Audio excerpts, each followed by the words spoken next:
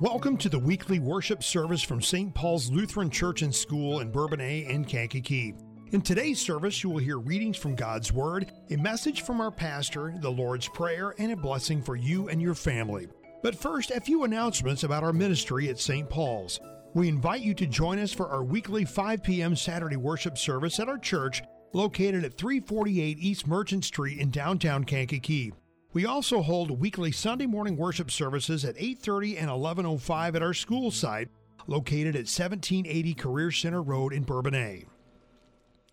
If you have any health reasons that might keep you away from in-person worship, please consider one of our alternative worship services, such as our worship page on our website, our weekly WKAN broadcast, and through our Facebook stream. You may also request an audio copy or opt for our podcast. All worship services and church information are available on our website at stpaulslutheran.net. The latest information on our response to the pandemic is available by clicking the COVID-19 tab at the top of the page. For more information about St. Paul's Lutheran Church and School, please call the church office at 815-932-0312. And now we pray that you are blessed by the Word of God in today's worship.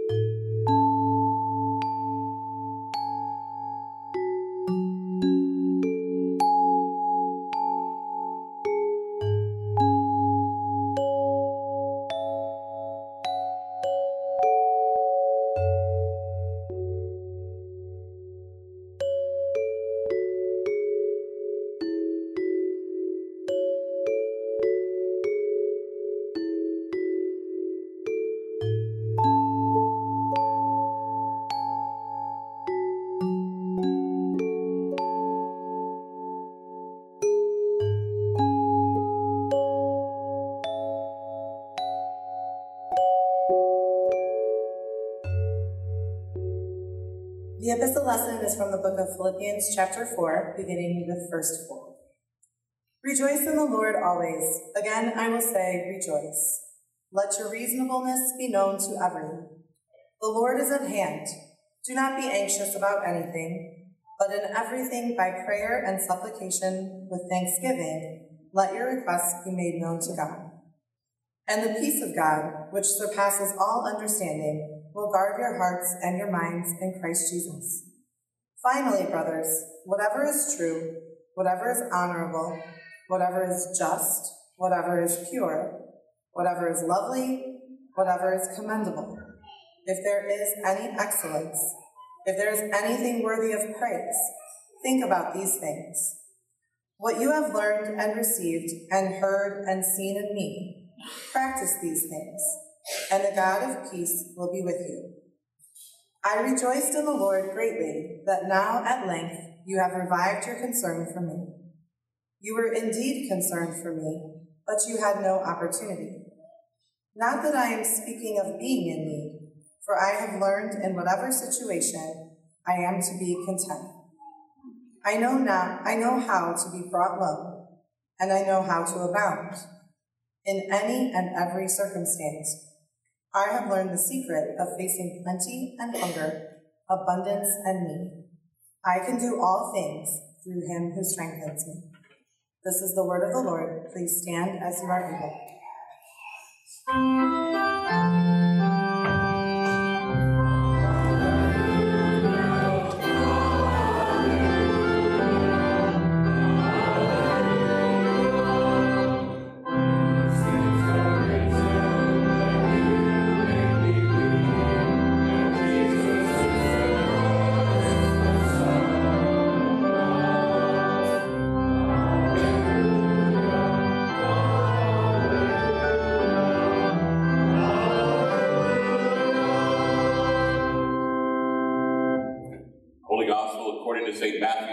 22nd chapter.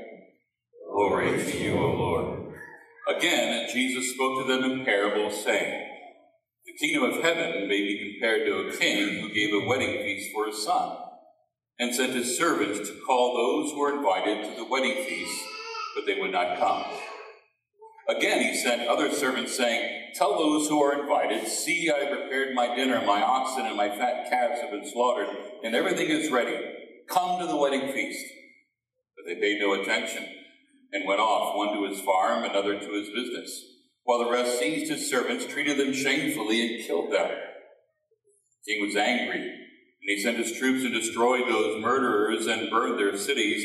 Then he said to his servants, the wedding feast is ready, but those invited were not worthy. Go therefore to the main roads and invite to the wedding feast as many as you can find.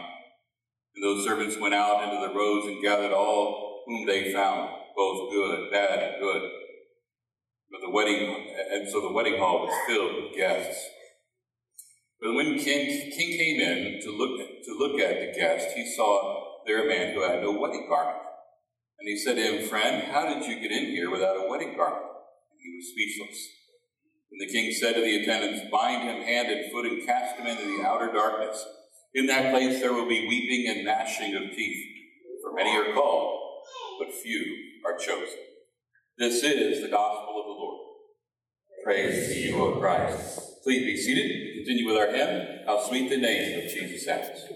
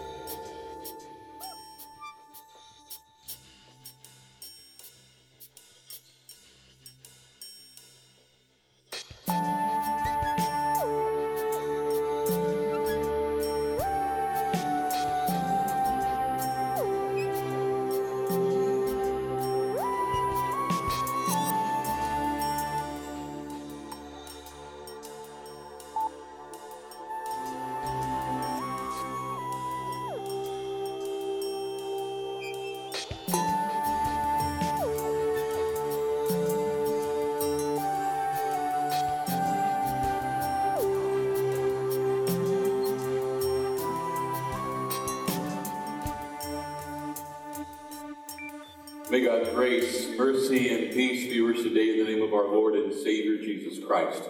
The text for the message comes from our gospel reading. Let's pray. Heavenly Father, you invite us to the wedding feast, yet we always make other things more important than time with you. Guide us in your paths, O Lord, and as we gather, may the words of my mouth, may the meditations of our hearts be acceptable in your sight, O Lord, for you are our Maker and our Redeemer. Amen. It was in 2005, Katie Hosking at that time decided to break up with her fiance. It was only 12 days before the wedding when they made that decision. Along with her parents, she had reserved this country club, a nearby country club, for a reception. 150 invited guests. The cost at the time was about $6,200. But the policy for the country club required a 60-day notice for any kind of cancellation. So think about that for a minute, meaning they were on the hook. They were required to pay the full amount. And so, well, the family decided, let's have a party anyway, right? And so in place of the wedding guests, they had some family there, but Katie and her parents, the residents of the Interfaith Family Shelter, come out to the country club for a banquet. And with all those people that were there, they gathered together, they feasted and they danced, they feasted on the top round of beef and shrimp and salmon and fettuccine and all kinds of fruit. Strawberry shortcake was inserted instead of wedding cake, and afterward they packed up all the food left over and sent it back to the shelter, enough to feed them for several more days.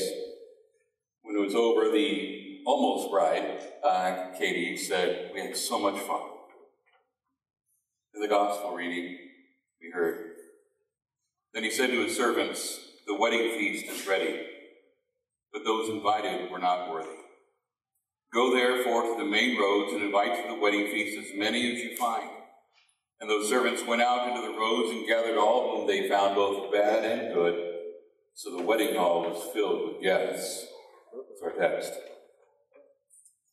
You know, sitting here in church, it's easy to forget how often Jesus not only talked about parties, but he also goes to a lot of parties, right? I mean, if we were sort of thumb through the Gospels, we would see how often Jesus was at somebody's party. Jesus attends a wedding party, and he makes more wine for the group. He eats and drinks and parties with sinners. He spoke of parties like the one a father threw for the return of his prodigal son. There are parables like this about the wedding feasts. There's the feast that Jesus had for over 5,000 people. The breakfast of fish for the disciples on the beach after Jesus' resurrection. Then, of course, there's the Last Supper. All the feasting is really an image of what lies ahead for you and me. The foretaste of the great feast, that final happiest feast of all, the party in eternity. Jesus invites everyone to that celebration, a party in the presence of God. We have all been invited. Now, we need to remember that this is a parable. A parable is an earthly story with a heavenly meaning, and in our reading, Jesus said, the kingdom of heaven may be compared to a king who gave a wedding feast for his son. So we have two different stories going on here, if you will. He sent his servants to call those who were invited to the wedding feast, but they would not come. That's pretty blunt, isn't it? I mean, those invited sort of abruptly said, "Nope, no thank you, I'm sorry, we can't come." I'm not even sure they said, "I'm sorry." Now, I know what I would do if someone replied to an invitation that I had sent out, if they said, "No, we can't come," like, well, fine, forget it. You're going to miss out, right? You're going to miss out on the great food, the excellent wine, the great entertainment that I've got lined up for this event, right? But when their servants report how the invitation was turned down, the king does something very generous and very gracious. He sends them out again. He sends the servants out to give those invited another chance. He sends them with a message telling them how great this feast is going to be, and nothing is more important than the wedding of his son and the feast to follow. They'd be fools to miss out. But unfortunately, the world is full of fools, isn't it? Those invited began to make excuses. The invited guests paid no attention and went about their business, one to his farm, another to his business. Luke's version gives us some of the excuses. I bought a field and I must go out and look at it, right? Or I bought 5 pairs of oxen and I'm on my way to try them out. Or I just been married and so I cannot come. You know, the rest make it crystal clear they didn't have the slightest interest in the king's invitation, and they even attacked the persons bringing the message and even killed some. But don't we all get involved in making excuses? I mean, excuses why we can't do this or go to that event or accept that invitation. I mean, I bet we probably make one excuse a day at least, right? And in more days, more excuses than we can count. And we can be pretty creative, can't we? And thinking about this, I remembered an article that I had read, and it was an article from a company called Career Builders, and they took a survey of employers and asked really for the craziest excuse that employees use for sick days. Here's a couple of them. The dog swallowed the employee's car keys, so she was waiting for it all to come out. Or the employee had to reschedule a new manicure because some of the artificial nails fell off. That's a good sick day use, right? Or the employee was not sure how the solar eclipse would affect them, so they thought it would be safer to stay at home. Yeah. In the parable, those invited might have had good reasons why they couldn't come. Maybe the newly bought field needed attention, or the new team of oxen did need some working out. Or what better a reason for turning down an invitation, wanting to spend an evening home with your new spouse? I mean, it's not the excuses that were given were invalid. but how important they were in comparison to the king's invitation. Excuses. You know, people beg off excuses all the time, don't they? I mean, Beethoven could have used his deafness as an excuse, but he felt composing beautiful music was more important. Louis Pasteur, he had paralysis and could have had a valid excuse for just giving up everything, right? But he considered his research for penicillin more important. Late Mother Teresa could have used the excuse that it was really hopeless trying to help all the poor and forgotten people of Calcutta because there were so many. But she believed this was God's call for her and what an impact she had. A woman by the name of Doris Taylor, she was severely disabled and could have easily used that for an excuse, right? But even her crippled body didn't stop her from doing what she considered important, providing meals for the elderly and sick, and beginning what we know now as Meals for Wheels. It's on the heels of my message last weekend, right? Focusing on the trivial things rather than the things of God. We also have to stop and think about what is important and what can wait, right? We have to do this especially when it comes to our relationship with God, because Jesus invites us to pray. Is that more important than many of the things that fill up our life and take up our time? We're called into the church, the body of Christ, here in our baptism.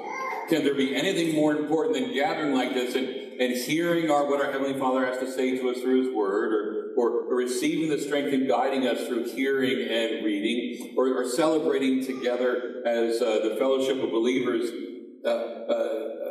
this amazing love that God has for each and every one of us? Many of you have been blessed with children.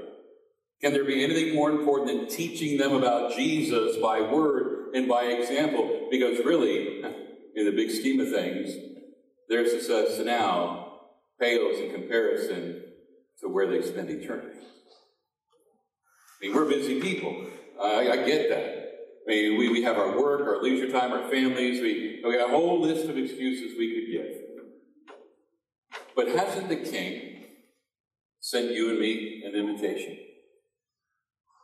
to join in the celebration, to follow Jesus, who is the only one who can restore our friendship with God, to put aside everything that would jeopardize our future in God's kingdom now and in eternity? I mean, we all have our worries, I get it, we all have our troubles. But doesn't Jesus remind us there is nothing more important than serving one another in love, or visiting the sick, feeding the hungry, giving drink to the thirsty, helping those who have fallen on tough times?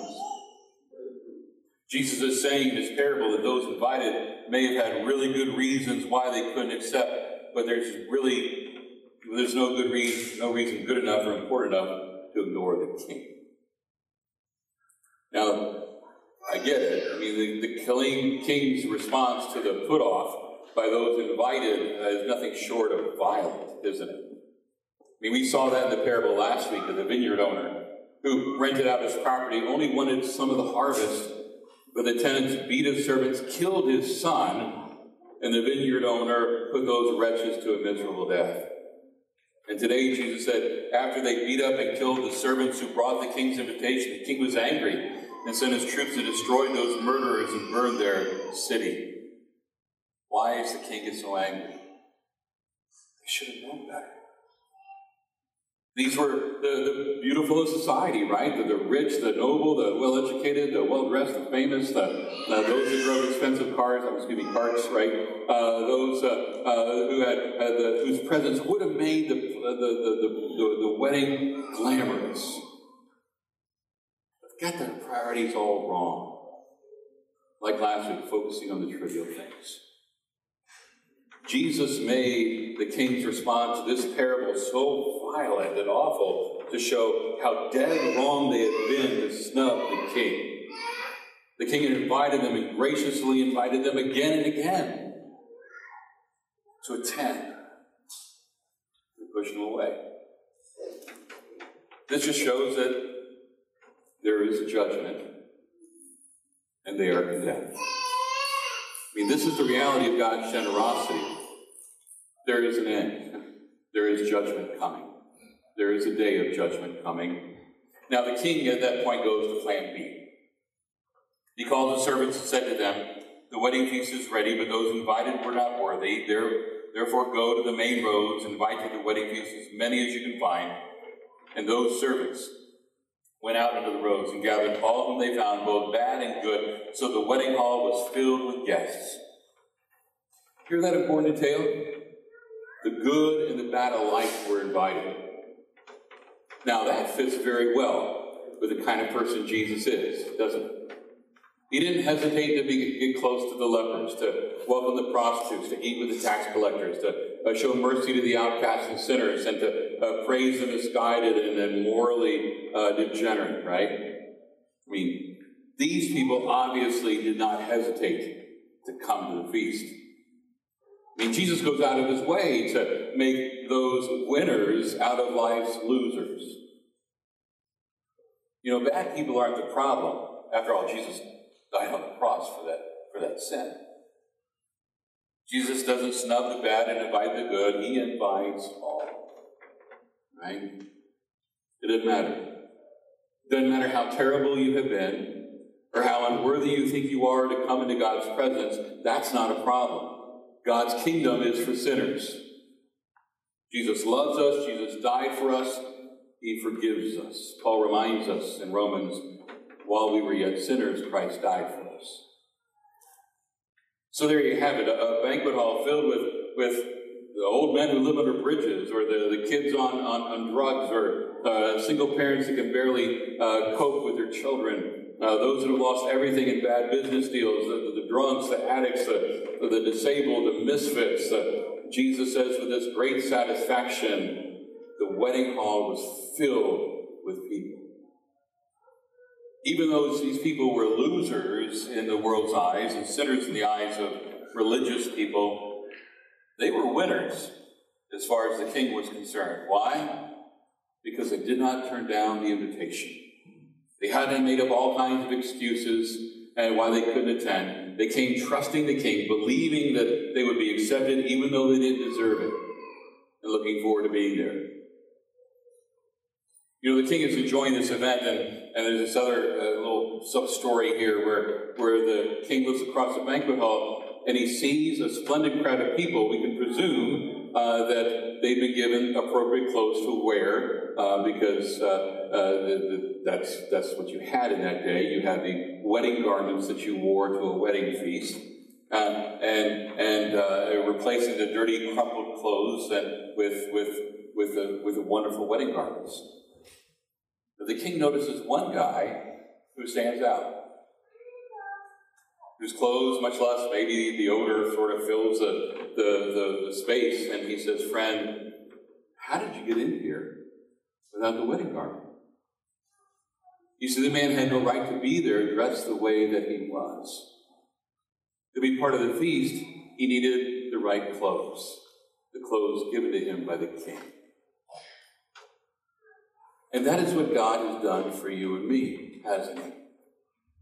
He has made it possible for you and me to come into his presence. Dying on the cross, he has dealt with the filth of sin that sticks to us. He replaced our guilt-stained clothing with ones that are clean and pure. He has given us a fresh start with new lives that are covered with his righteousness. So there you got it. You have a banquet filled with sinners, ordinary people from the street, people who've been invited, and God is incredibly gracious, generous, and freely inviting all sinful people, and even clothing them for the celebration. You know, for many of us, we've been clothed in baptism, haven't we? We've been invited again and again and again by the King. A lot of times we like making excuses. We don't want to take time to be with the King. Sometimes we prefer our sin-stained clothing rather than the beautiful wedding garment of the King. We sin each day, and each day we need to come to him into his presence with repentance. But thank God that he is a God that is full of grace and mercy. And so, my friends, rejoice today. Jesus Christ has died for you. He rose for you. He reigns for you. He clothes you in baptism. He forgives you with his word of forgiveness. He feeds you with his body and blood and his supper. And the banquet hall is here. And you are the honored guest. So let's enjoy the blessings of the King. Amen. Please stand. And now may the peace of God that transcends all understanding guard your hearts and your minds in Christ Jesus. Amen.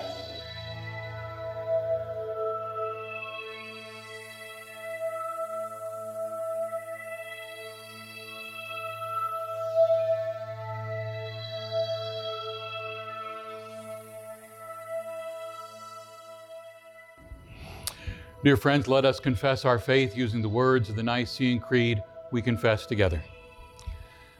I believe in one God, the Father Almighty, maker of heaven and earth, and of all things visible and invisible, and in one Lord Jesus Christ, the only begotten Son of God, begotten of his Father before all worlds, God of God, light of light, very God of very God, begotten, not made, being of one substance with the Father, by whom all things were made, who for us men and for our salvation came down from heaven, and was incarnate by the Holy Spirit of the Virgin Mary, and was made man, and was crucified also for us under Pontius Pilate.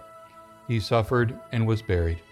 And the third day he rose again according to the Scriptures, and ascended into heaven, and sits at the right hand of the Father. And he will come again with glory to judge both the living and the dead, whose kingdom will have no end. And I believe in the Holy Spirit, the Lord and giver of life, who proceeds from the Father and the Son, who with the Father and Son together is worshipped and glorified, who spoke by the prophets. And I believe in one holy Christian and apostolic church. I acknowledge one baptism for the remission of sins, and I look for the resurrection of the dead and the life of the world to come. Amen.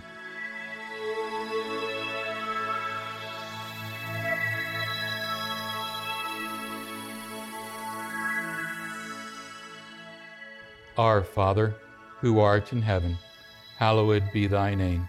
Thy kingdom come, thy will be done, on earth as it is in heaven. Give us this day our daily bread, and forgive us our trespasses, as we forgive those who trespass against us. And lead us not into temptation, but deliver us from evil. For thine is the kingdom, and the power, and the glory, forever and ever. Amen.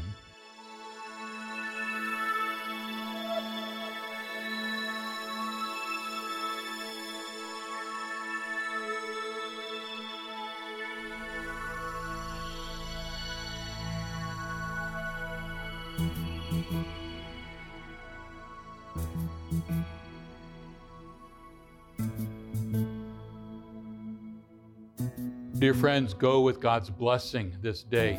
The Lord bless you and keep you. The Lord make his face shine upon you and be gracious unto you. The Lord look upon you with his favor and give you his peace. Amen.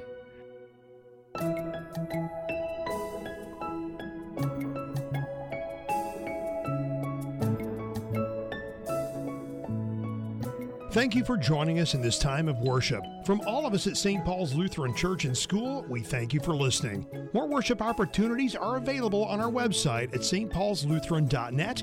Just click worship at the top of the page. May God bless you and your family each and every day. And again, thank you for listening.